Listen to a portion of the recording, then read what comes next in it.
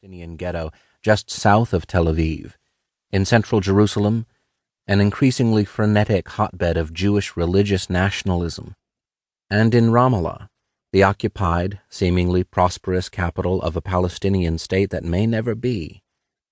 I have interviewed leaders of Israeli political parties and leaders of Palestinian protests, and I have done my best to explore everywhere in between and speak with as many people as I could.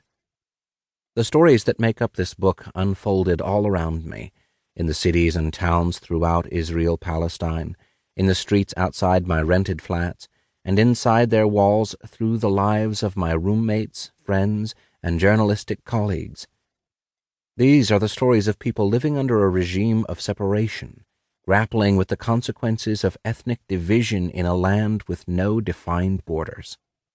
Readers may not agree with all of my conclusions, but I hope they will carefully consider the facts that appear on these pages. They are, after all, the facts on the ground. Max Blumenthal. Part 1. The Campaigns. 1. To the Slaughter. By the end of 2008, the 1.5 million residents of the Gaza Strip had been left to fend for themselves.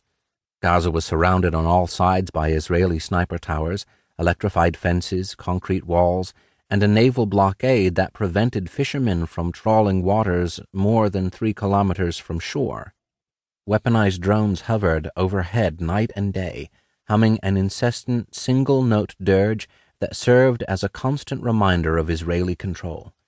Heeding Israeli government pledges to push Gaza's economy to the brink of collapse, army bureaucrats in Tel Aviv developed complex mathematical formulas to regulate the caloric intake of each person trapped inside the coastal strip. Gazans were forbidden from exporting products and prevented from importing cardamom, potato chips, seeds and nuts, cement, fruit preserves, ginger, fishing nets, notebooks, musical instruments, size A4 paper, and toys. It's like an appointment with a dietitian. Dov Weissglass, an Israeli government aide, joked during a meeting of top military and intelligence officials. The Palestinians will get a lot thinner but won't die. With the blockade tightening, a student at the Islamic University of Gaza named Yusuf al-Jamal watched helplessly as his younger sister was denied a permit to leave Gaza for a basic surgery on her gallbladder, denied entry on the grounds that she was a security threat. She died days later. During the time of the siege, al-Jamal wrote in his diary, Gaza was turned into an open-air prison. Walls were built to prevent the shine of the sun, tanks were on the borders prepared to shell, and soldiers observed the hungry and sick people inside, but still prevented them from getting their food and medicine, much in the same way they prevented them from getting their freedom. For a few hundred Gazan police cadets, December 27, 2008 held the promise of a short relief from the suffocating climate of the siege. That morning in Gaza City, the cadets assembled to celebrate their graduation from Hamas's new police academies. They stood as a symbol of the order that finally presided over Gaza after years of gangland-style corruption and repression by the Fatah-controlled Palestinian Authority, PA.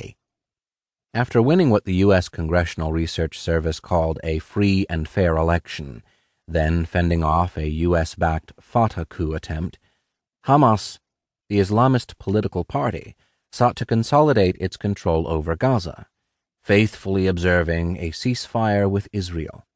In November, Hamas's armed wing, the Al-Qassam Brigades, Al-Quds Brigades from the Palestinian Islamic Jihad, and the Popular Front for the Liberation of Palestine, PFLP, fired dozens of rockets at Israeli military bases and towns in the western Negev Desert, in retaliation for an Israeli army operation that killed 6 Hamas members in Gaza.